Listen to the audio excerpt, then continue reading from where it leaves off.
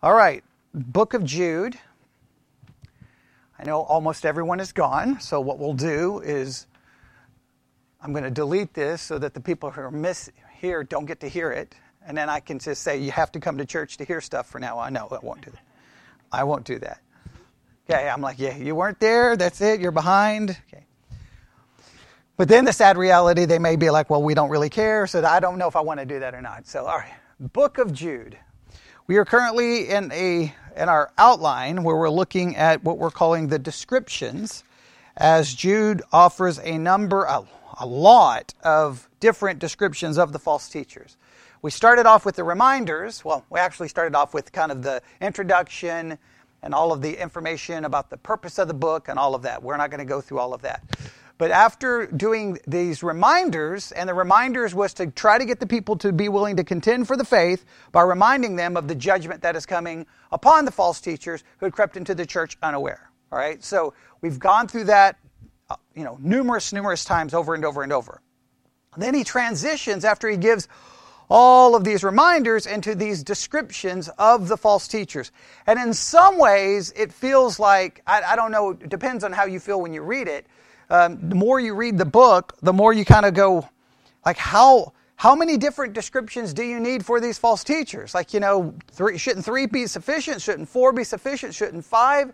But it goes on and on and on and on and on. So obviously it's significant, and so we're going to do our best to try to go through them. The very first one that we looked at, I don't know if you remember, the first one we looked at was in verse 4, Jude chapter 1, verse 4, Jude 4, because there's no chapters.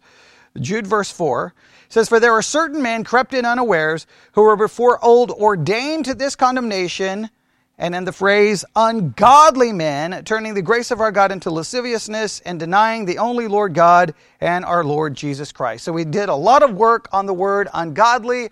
Not going to go back and review it all. We will maybe at a different time. So we looked at the idea that they are ungodly and what does that mean and how does it relate to us. I guess one of the things I want to do here, and I don't know how well it will work, is I kind of want to, it's easy to look at the false teachers and go, they're ungodly, they're this, they're this, they're this, they're this.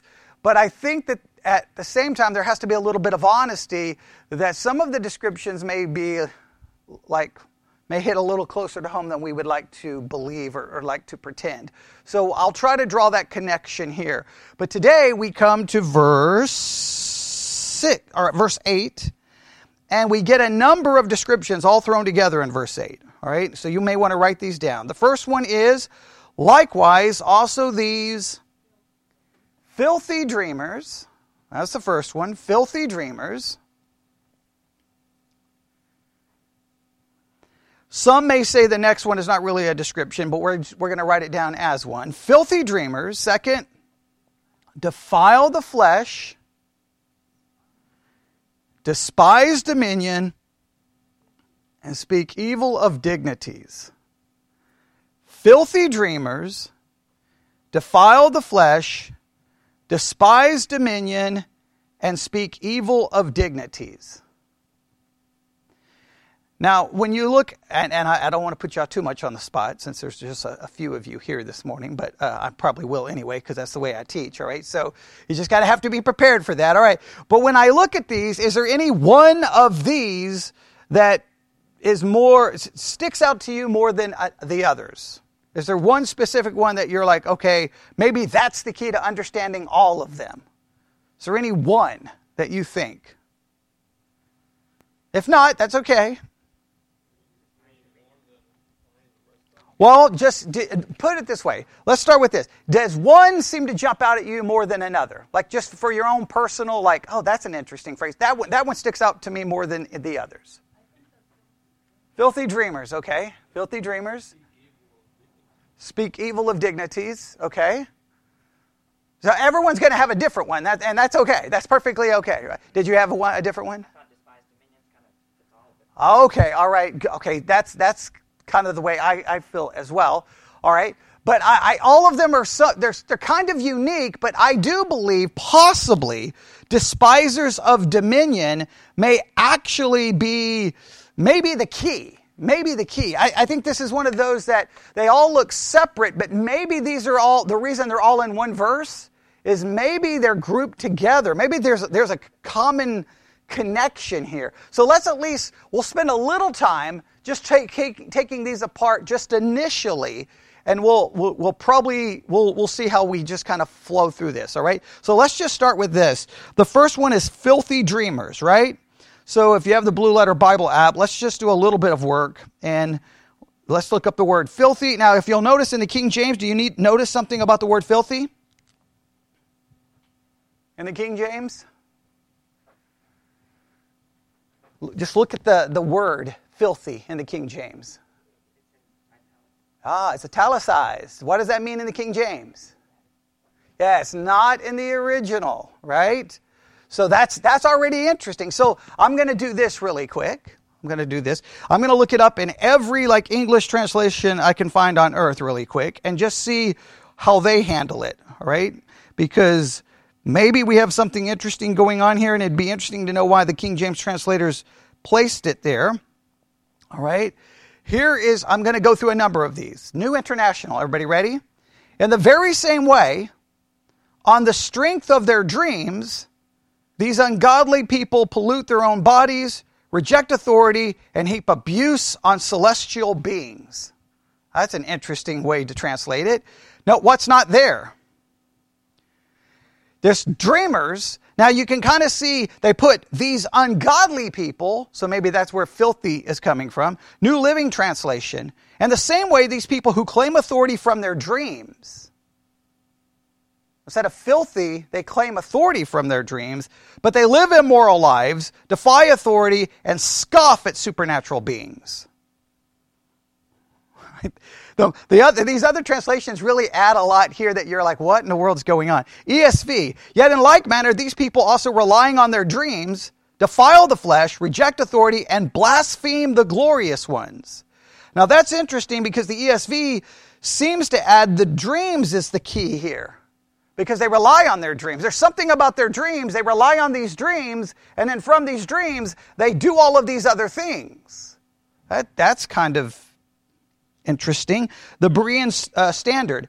Yet in the same way, these dreamers defile their bodies, reject authority, and slander glorious beings. Berean Literal Bible. Yet likewise also these dreaming ones indeed defile the flesh, set aside authority, and blaspheme glorious ones. So is it the dreams, however we understand these dreams, is the dreams what leads to all of the other actions? That seems that maybe that's the key. So maybe because despisers of dominion is what you said, that's what jumped out at me. But maybe the dream is what causes it. Go ahead. Well, all the things that are listed are separated with a comma, but it says likewise also these filthy dreamers defile the flesh, comma, despise dominion. So these dreamers defile the flesh. It doesn't necessarily set the dreamers as one of the, or it is the description of, and that's what they're doing. Okay. The description is they're dreamers and then all these other cause and effect. Cause and effect, right. So they dream, and as a result of the dream, is that what you're saying? Yeah. The rest follows. Okay, I think that's definitely, I think that seems to be the direction all the translations are going. So what would be key in understanding this verse? What in the world is this dream? What is the dream referring to? What is these dreams, right? They're dreamers, because what does that mean? How do we understand that, right? Are they going to sleep and waking up and going, look, I had this dream and now we can go, is that what we understand it to be, or something else, all right? The New American, yet in the same way these people also dreaming defile the flesh, reject authority, speak abusively of angelic majesties. So the Amplified, I'll go this way. Nevertheless, in the same way, these dreamers, now this is interesting. Look what the Amplified Bible does. Nevertheless, in the same way, these dreamers who are dreaming that God will not punish them also defile the body, reject legitimate authority, revile and mock angelic majesties. Now, what is going on with these? We want to figure out what's going on with these individuals. So let's at least go to the Blue Letter Bible app. Now, the word filthy may not be of much significance. It's not on most, but let's at least look what the King James does here. Likewise, I'm going to open up the interlinear. All right. Likewise, also these dreamers, if you'll notice, do you notice something interesting about the interlinear if you're looking at it? There's no word for filthy. Now, they have sarx, the Greek word sarx, in fact, let me look at it, which points back to dreamers. And you probably know the word sarx, because it's a very important word in the Bible, or at least... Strong's G, 4561, sarx. Sarx. Okay, now if you're not familiar with it, sarx is used 151 times, and guess what it's translated 147 times as? Flesh. 2 times carnal, 1 time carnally minded, and 1 time fleshly. Strong's definition of sarx is basically flesh as stripped from the skin, the meat of an animal, the body as opposed to the soul or the spirit, as the symbol of what is external. And so it's basically referring to our fleshly part of our being. Okay? So if you look at the interlinear, I don't know if you're using the Blue Letter Bible app and you can see this. They have the word sarx pointing up to the word dreamers. So in other words, fleshly in a sense of being carnal or being sinful is connected to dreamers. So in other words, in their dreams are defined as what? Filthy or fleshly. Right? So think of it this way. Let's see if this makes sense. Maybe this will work. Don't think of a dream as go to sleep, have a dream, and wake up. Think of a dream of something that you're hoping for, wanting, longing for, your desire, your hope, your plans, that kind of thing. Everybody talks about, what is your dream, right? What is your dream in life? Okay. Right. Okay, good. Because some people hear the word dreamers and may think of a different perspective, okay? Like they get some kind of vision in their dream or something, okay? So if we think of it that way, and everyone has those dreams about life, like either dreams you'll tell people about or dreams you won't tell people about, but you've got your hopes, your dreams, your desires, your whatever, your fantasies, whatever you want to call them, all right? And we know that many of them can be more controlled and dominated by what? Flesh, right? What you want to accomplish, what you hope for, what you dream, what you want, versus a dream that is controlled or dominated by what? Something spiritual, right? If you were to write out your hopes and your dreams in life, is it going to reflect something that's more spiritual or more fleshly? Probably for all of us, it's going to reflect what? Flesh, right? Because if we were writing spiritual dreams, what is my hope in dreams? To glorify God. That sounds good, right? That's the church answer. Very few people really mean that, right? What do I hope? I hope that I want to see the Great Commission filled, and I want to disciple people. All of those things are the words we all know we're supposed to say, but we don't really always operate under that. So there's something about their dreaming, their thinking, that clearly is very flesh and self-focused. Does that make sense? So I think it's interesting the way the interlinear has sarx pointing up to dreamers. Right? I don't know if you could, if you're using the Blue Letter Bible app, you can see what I'm referring to. So they're clearly sarx is pointed to the dreamers. So the King James says filthy dreamers. What's another way we could describe it? Fleshly dreamers. Now, I think we can all relate to that, right? Filthy may imply, when we hear filthy, we may think of something like completely, or like really bad, something really, dirty, wrong. But in this particular case, just think of it as fleshly as opposed to spiritual. Are you a fleshly dreamer or a spiritual dreamer? And we know what we all are. We're fleshly. Come on. It is. Our hopes and dreams are so self-centered, it's not even funny. Okay. So now we need to look at the word dreamers. Does this give us any idea? All right? Oh, wow, this goes in some interesting directions, and I'm not even going to try to pronounce this recording. Strong's G 1797. And upniadzomai. Yeah. And upniadzomai. And upniadzomai. Thayer's lexicon. And upniadzo. Okay. And upniadzo. And upniadzomai. I go with zamai, right? That one would take some work. Okay. The Strong's definition just means to dream or dreamer. That's not helpful, is it? It's used. Guess how many times it's used?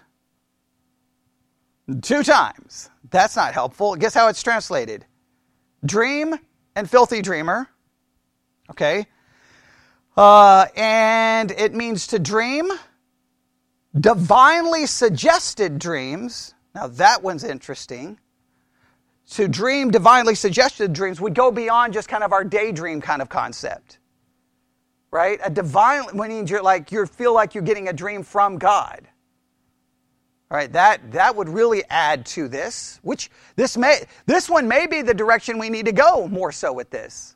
Okay, let me ask you this. Why do you think we want to go with the idea that these filthy dreamers, there's something they believe is divinely inspired about their dreams, is because they're men who've crept into the church who are false teachers? Well, you're gonna be really committed to your teaching if you believe that it came to you from God. If it came to you from God. I mean, think about it. Lots of religious movements and ideas have come from people who believe that either they had a vision or they had a dream and God was speaking to them in that dream. And once you believe God is speaking to you in a dream, it's very hard to convince someone, no, that wasn't God. No. No, they're like, no, it was from God. I mean, that's the never ending. Now, this is interesting. Go to the book of Galatians. Go to the book of Galatians really quick. I'm not saying that we should go here.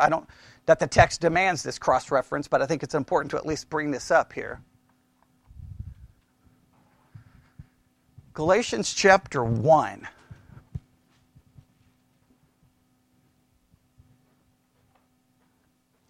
Galatians chapter 1. You probably know where I'm going. Or you should know where I'm going.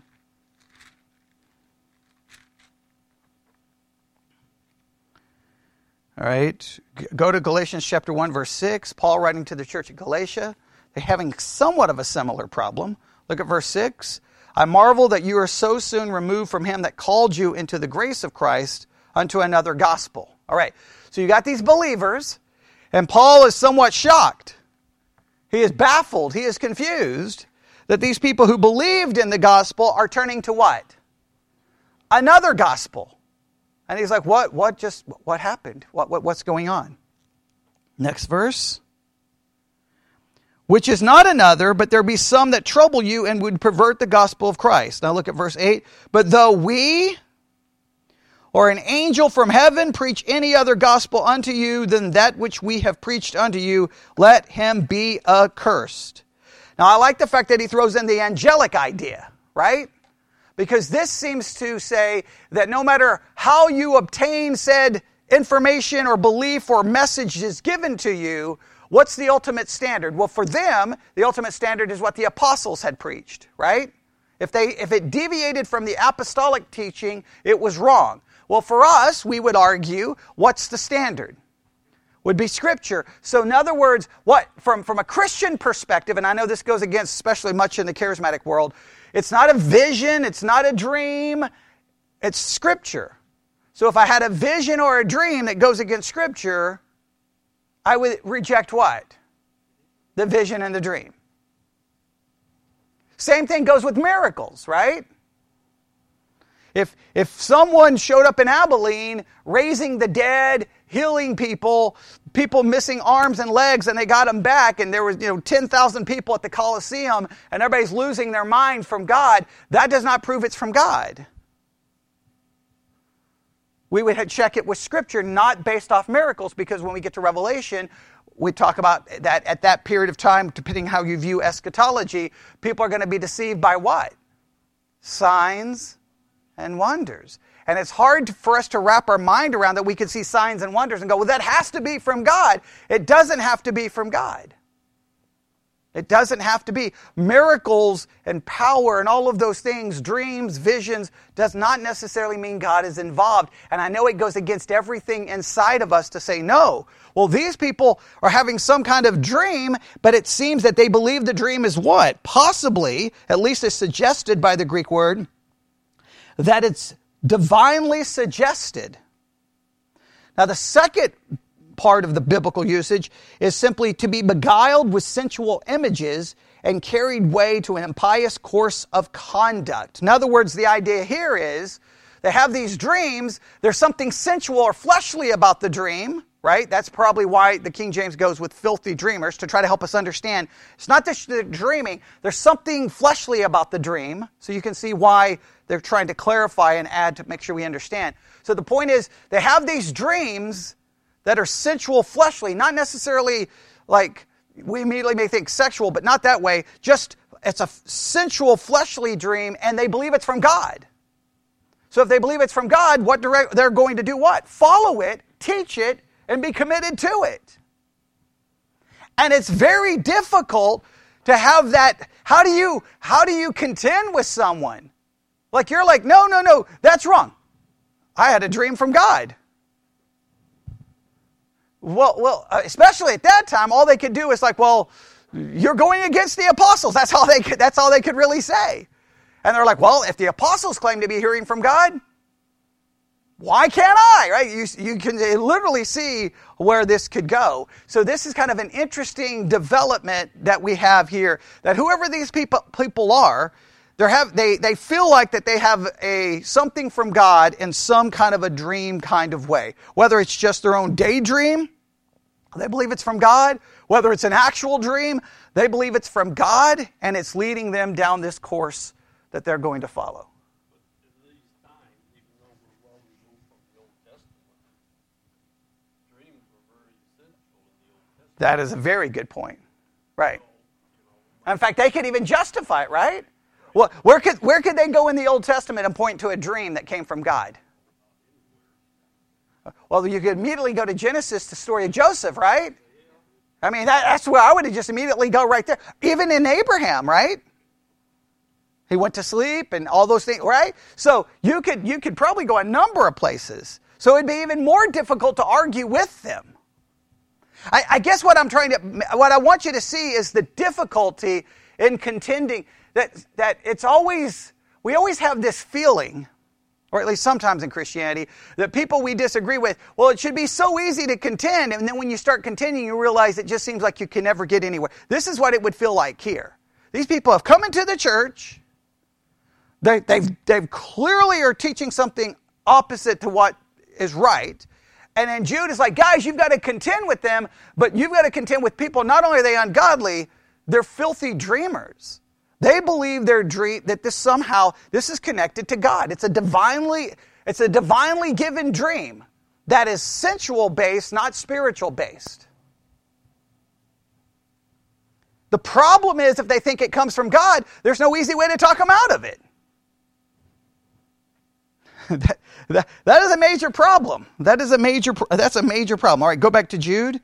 All right, so I think did we take that apart pretty good? I think we did. We got a better understanding of what that means.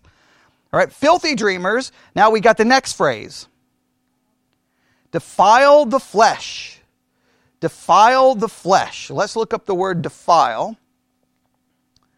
Let me go back to the interlinear. Defile the flesh. Do we see? Here it is. We actually have the word right here, defile. This is interesting. Strong's G 3392. Miano. It's used 5 times. Guess how it's translated all 5 times? Defile. We like that, right? Why do we always like it when it's translated the same way? Because it just means there's no like, oh, wait a minute. It's translated this way 5 times. It's translated this 10 times. Which one do we go with? Like, no, this is simple. It's defined. It's translated. Defile. So there's no question here what's going on. They defile the flesh. Isn't that an interesting phrase?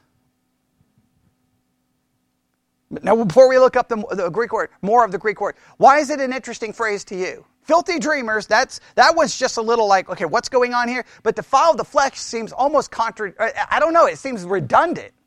Because we already see the flesh as what? Defiled. Very good. If the flesh is already defiled, how can they be defilers of the flesh? What does that mean? What does that refer to? Well, let's see if we can get any more from the Greek word here. It's the Strong's definition: to sully or taint, to contaminate, ceremonially or morally, defile. So they're going to taint, they're going to sully, they're going to contaminate the flesh. The outline of biblical, to dye with another color, to stain.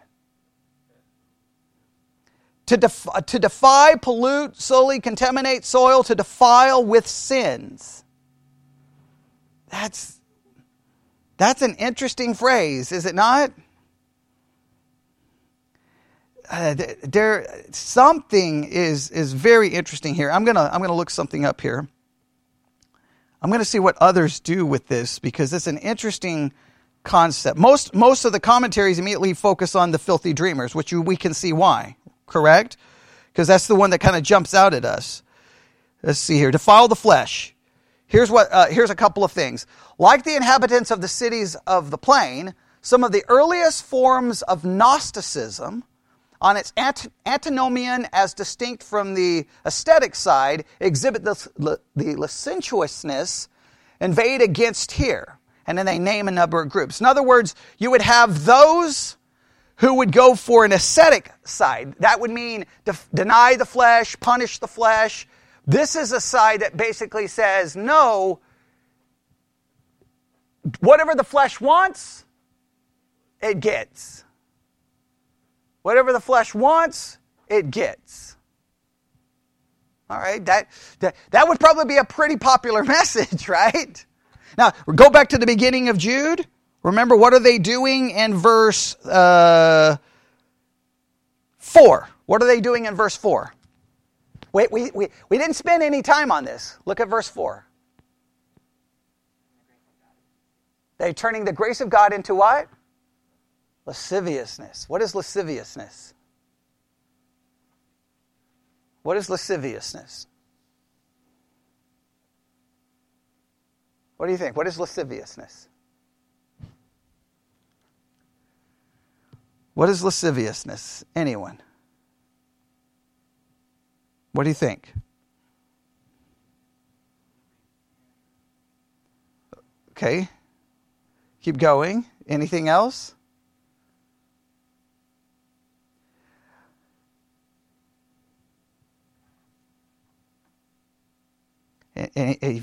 Nobody wants to be. It's basically, think of it this way. We'll refer to it as something being unrestrained. All right? Unrestrained lust, unrestrained desire. Yeah, it can have physical relation implications, but just think of it as something unrestrained. So they're turning the grace of God into what? Lasciviousness. In other words, the grace of God becomes what? An ability to do what? Get whatever you want. Because God is gracious, you can get and take whatever you want. So they defile the flesh by doing what? Not denying the flesh. They're giving the flesh whatever it could possibly want. Let's see how some other commentaries may actually work. Most of them, for some weird reason, almost skip this phrase, which is kind of interesting. You would think everyone would focus on this. All right, this one is pretty good. Defile the flesh. Pollute themselves. Give indulgence to corrupt passions and appetites. So in other words, whatever they desire or hunger for, they do what? They indulge it. They take every bit of it. So why would filthy dreamers lead to defiling the flesh? Well, if you believe your dream is inspired by God, then you believe God is justifying what? The defiling of the flesh. Like, it's easy to defile the flesh if you believe it's from God. Remember, this is the problem in the city of Corinth, right? When Paul writes to the church at Corinth, that city has got some serious problems. And one of the serious problems is there's a temple there in the city of Corinth. And in that temple are temple prostitutes. So worshiping God involved physical pleasure. Well, it's very difficult to tell everyone, no, you're worshiping. No, we're worshiping God. But in the most lustful, fleshly way possible. But if you believe you're worshiping God, it's very difficult to say that what you're doing is wrong. Let me use it in a way that we may not be able to relate to that, right? I mean, in most minds of most religious people today, you're like, if there's a temple there and they've got temple prostitutes, we'd be like, how horrible, right? So we all understand that, right? That's hard for us to wrap our minds around. But so if we use it in a way that maybe more we can relate to, it's very easy for us to claim that we're doing something spiritual, that we're doing something godly, when in reality all we're doing is satisfying a fleshly desire. Right? Now, whenever I say this, I make people mad because they misunderstand me. But just hear me out, all right? In many churches, there's lots of activities they offer people, right? I've seen everything from offering the men to go on a wild game hunt and who knows, somewhere up north. And so all the men pack up, they get their guns, they get their bags, and they go out to shoot animals, and everybody's like, wonderful, great. And they will refer to it as time of fellowship, a time of fellowship, a time of fellowship. All right? Now, what is it really? It's just a hunt where men can hang out and shoot animals who like to do that. That's fine, right? I got no problem you want to do it. I just don't know why the church is sponsoring it, why you're raising money for it, why that doesn't make any sense to me. But we refer to it as something spiritual. I give other examples. I don't know if you've ever seen many youth groups in most churches, but the youth spend a lot of time doing what? A lot of fun and activities, right? And remember, I had a problem with this not when I became older and didn't understand, but as a teenager. I became a Christian as a teenager, right? So I walk into church like, all right, let's study. And they're like, tonight we're playing Capture the Flag. And I'm like, what is going on here? Or we're having a lock-in. And I'm thinking, a lock-in, okay, we're going to be studying. Wait, we're going to watch movies and eat pizza? And my thought was, guys, first of all of the stuff you're offering me is lame. Because remember, I wasn't raised in a Christian home, so what is the church going to offer me? I'm like, give me a break. This is a joke. Secondly, I was like, I don't need you to give me entertainment. I got that covered, right? I'm an expert in entertainment. I got that down. I don't need your help. Now, it was usually the church kids who loved it. Church kids loved it because they're tired of church. They want this. But for me, I'm like, what is wrong with you church kids? There's a God. He gave us a book. I want to know this. Right? I've already had all of that. I want this. And I'd be like, hey, on Friday night, let's all get to the church and study Leviticus. And the other teenagers never showed up on Friday night. So I would break into the church and sit there with my Bible. I'm like, why won't anyone care? What's the problem? But guess what? All of those things that they were doing, the church viewed it as what? Something spiritual. That we're ministering to the young people. I'm like, you're entertaining the young people.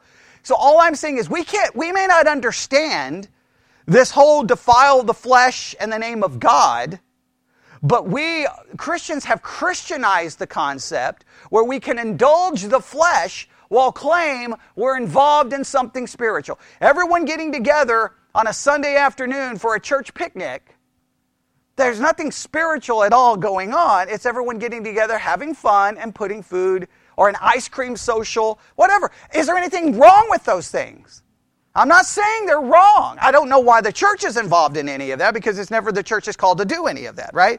The church is supposed to be giving you this.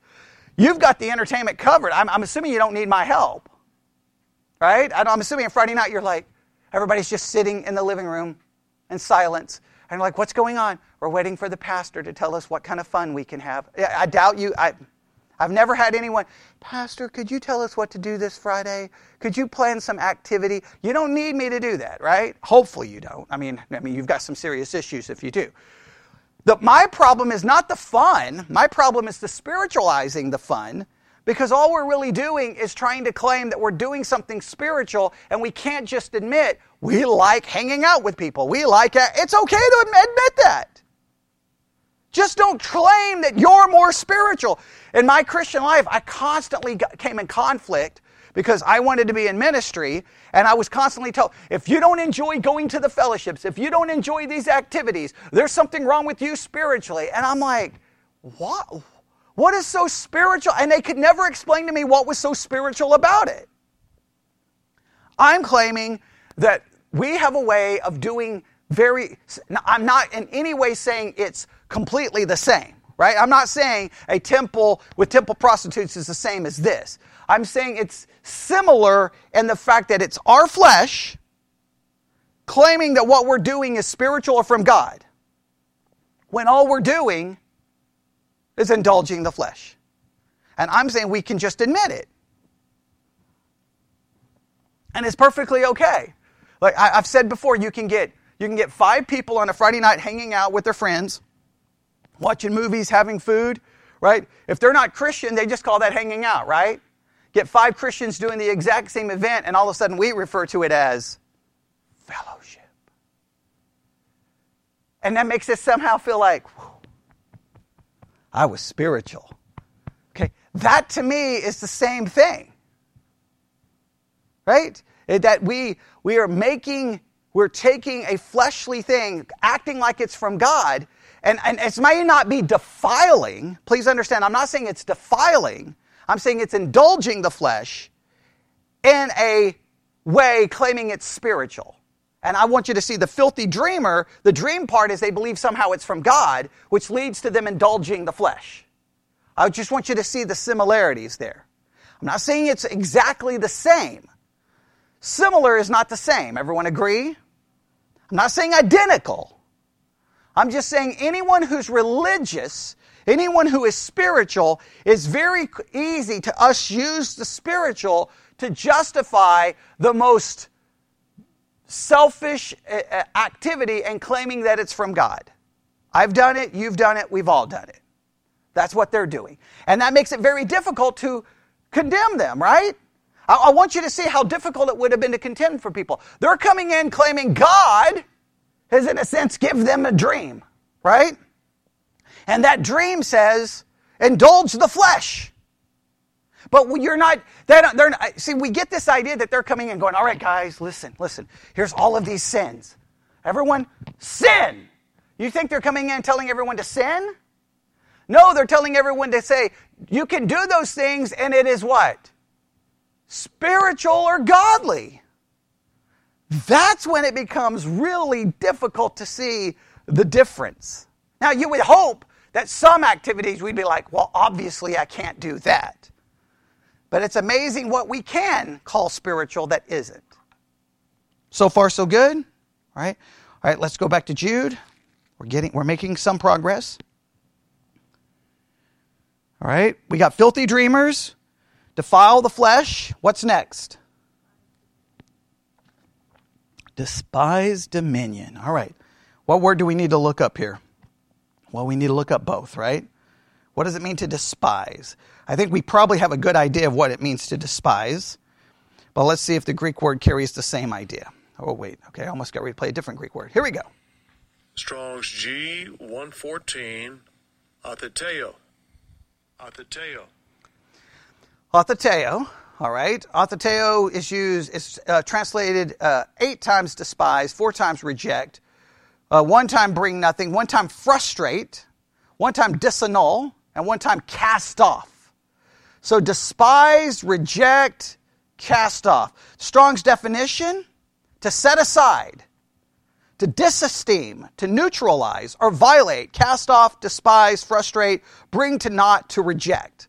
So I think we can get an idea. What does it mean here to despise something? If you despise something, what does it look like? All right, you're sitting down. What's the food that you utterly despise and it almost makes you want to throw up even thinking about eating? Someone said something? Tomatoes? All right, okay. Anybody else got one? Fish, okay? Now, if you're sitting there and they put that plate in front of you, well, you're going to do what? You may try to be nice and say, no, thank you, or you may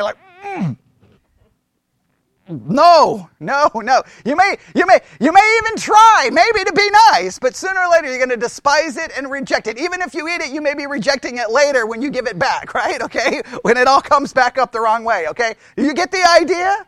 That's to reject, is to despise. We can all relate to that, yes? Right? So they despise, they reject, they cast it off. And what are they casting off, or what are they rejecting? Dominion. Now, if we go to that Greek word, I think we probably have a good idea what this word is. What do you think? It's this Greek word. Strong's G 2963, kuriates. Kuriates. Kuriates. And then guess what? It's translated 4 times, or used 4 times. Dominion 3 times, 1 time government. All right, that's interesting. And Strong's definition means rulers, dominion, government. It's used for dominion, power, lordship. One who possesses dominion. What would be another word we could use for that?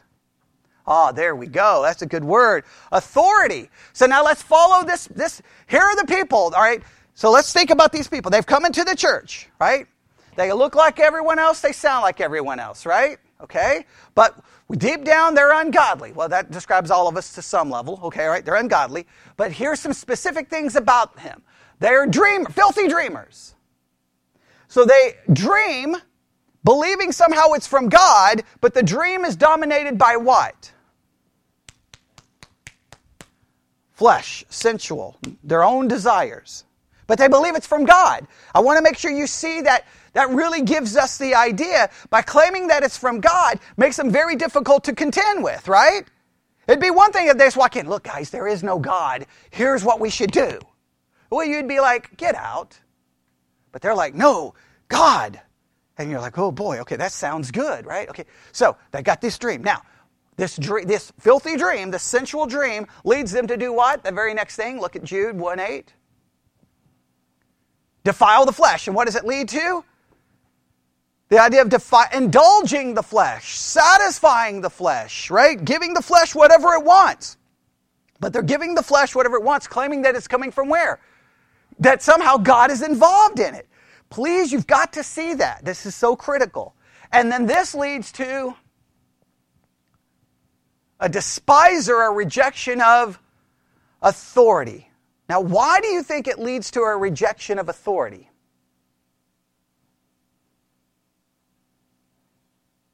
Okay, rebellious.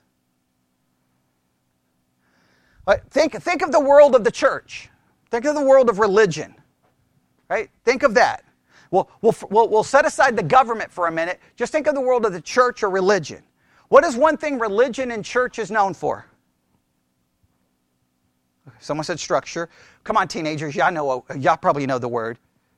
Rules! Who said it? Oh, okay, I was wanting one of the teenagers to say it. Because I know teenagers, in many cases, that's all they see religion as is simply a list of rules, right? Because that's how it's usually, especially, I guess if you grow up in a religious home, it's probably more so than if you don't grow up in a religious home. But I know, coming from basically a non-religious home where I don't know if there was a rule, right? I never had to come home, and I could do whatever I want. There was just no rules, right?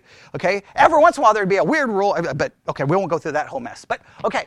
So then when you enter into the Christian world, all of a sudden, what is this, right? All of a sudden I find out, I can't do this, I can't do this, can't do this, can't do this, can't do this, this is wrong, this is wrong, this is wrong, this is wrong, this is wrong, this is wrong, this is wrong, this is wrong, this is wrong, this is wrong, this is wrong, this is wrong.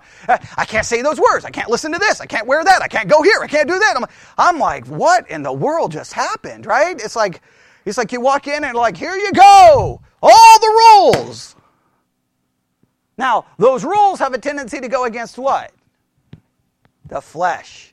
Now, watch this down. See this progression? All right, I'm a filthy dreamer, right? I have these dreams that are all fleshly. They're not spiritual, right? But I believe they're from God. All right, good. So now this is going to lead me to do what? It's right there in 1:8. It's this open book. Defile the flesh. Indulge the flesh. Now, once I believe it's from God and I'm indulging the flesh and I'm in the religious world, what am I going to come in conflict with quickly? All of those rules. The big book of rules. And I'm going to do what with those rules? What is they say? They're going to despise them. But listen, this is so brilliant. Are they going to despise it like, I don't need your rules, I can do whatever I want? No, they're going to say, I don't need your rules because God is on my side. Wow, that's brilliant, right? That's brilliant. Because now you get to do whatever you want, and who is justifying it? God. How do you contend with this?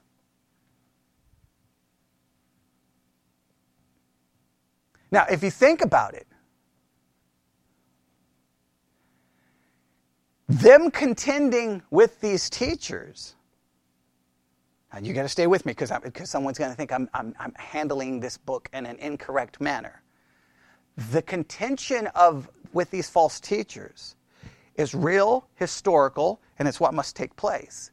But it serves as a picture of an allegory of contending with something else. Right? They are told to contend with the people. I'm not in any way denying the historical accuracy. I'm not in any way, shape, or form denying the historical truthfulness of it. I'm not saying it's an allegory. I'm saying an allegory can be taken from it.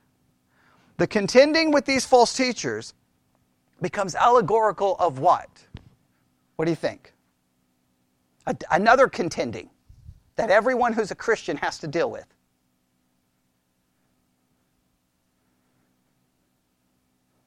What do you think?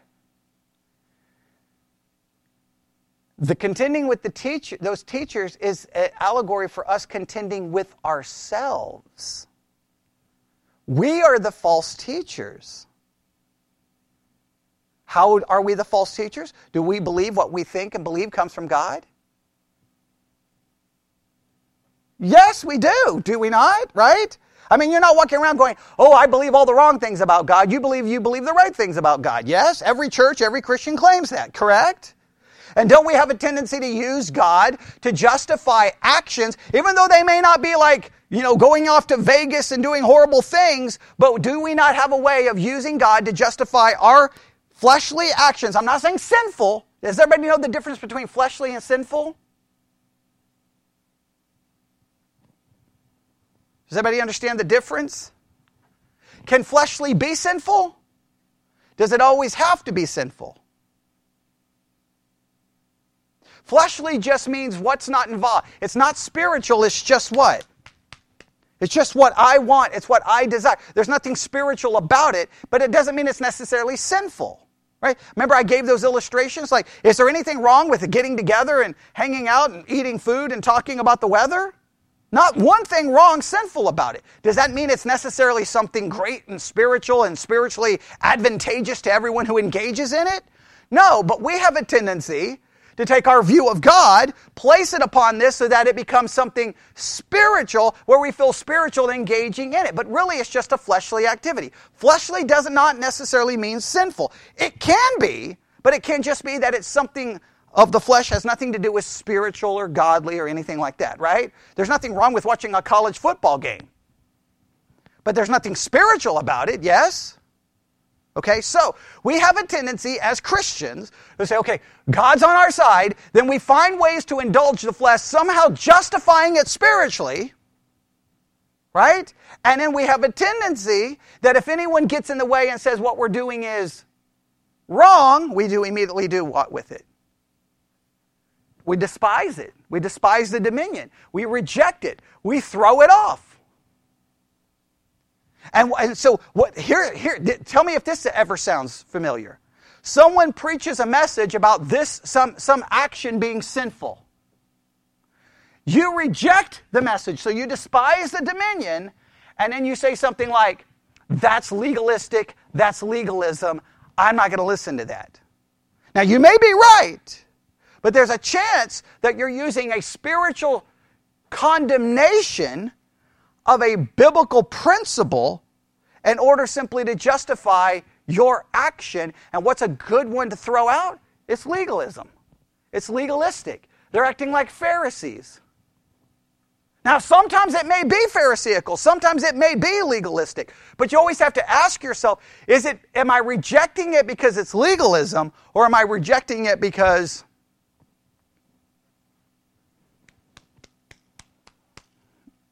I want it? See, the key is to be honest with why you're rejecting it. Correct?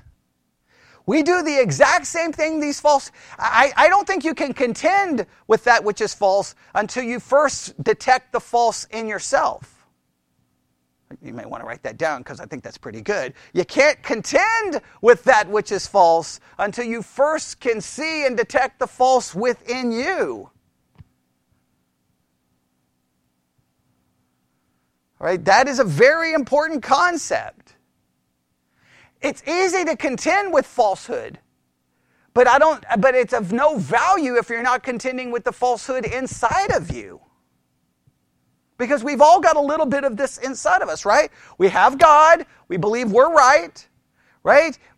So therefore we justify our way of thinking and our way of feeling. Then it finds a way to justify the indulgence of the flesh. And then if anyone comes along and says, what you're doing is wrong, we immediately scream, you're a legalist, you're trying to put me in bondage, you can't tell me what to do, how dare you criticize, how dare you call that into question, and we get upset. You've probably got examples in your Christian life, I've got examples in my Christian life.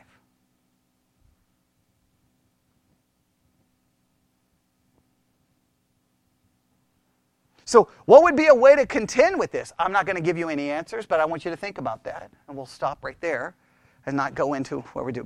So let's go through all of those descriptions. What's filthy dreamers? Do we understand what that means now? Fleshly dreamers who somehow believe possibly that it's inspired by God. Number 2, what does that mean? Indulge the flesh. If the flesh wants it, it gets it. And then, but believing that it's somehow connected to God. I want to make sure you understand that there's a spiritual element to all of this. Because I think we read this and we think these people are the ones just walking into the church going, and no, they're the ones who make it sound all spiritual. Right? They're the spiritual sounding people. All right? And then they reject or defile dominion. They reject any authority that goes against, what their flesh wants. And everyone struggles with that. I mean, if you think about it, Christianity is very similar to your entire experience as a human being. When you're very little, what word do you not want to hear? No.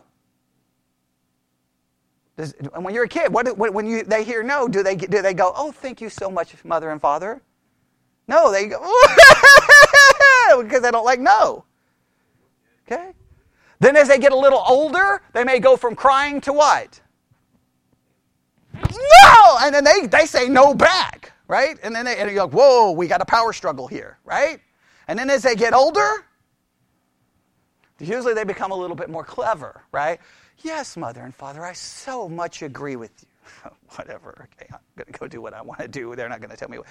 And then they become maybe a little more deceptive. Sometimes you have the kid who seems to be the pleaser that everyone thinks is so great, but they're doing this stuff on the down low. And you got the other one who may be far more in your face going, I'm just going to just tell you right now that I'm not going to do what you're telling me. But in both cases, you have what? Rebellion, and trust me, the grown-ups have it themselves. They just may have a different way of covering it up, but they're the same. We always remain the same. What do we not like? We don't like no. Did Eve like no? And guess what she didn't have? A sinful nature. Do you think if she didn't have a sinful nature and she didn't like no, can you imagine the mess we're in? We definitely don't like it. The danger is when we take our dislike of no and we spiritualize it so that we can turn the no into a yes and claim that it's God justifying it. That's the danger here. All right, we'll stop right there. All right, Lord God, we come before you this morning. Thank you for this opportunity to work through this very important concept. I hope that we will give this much thought and consideration, and it will continue to help and benefit us as we consider the book of Jude. And we ask this in Jesus' name. And God's people said...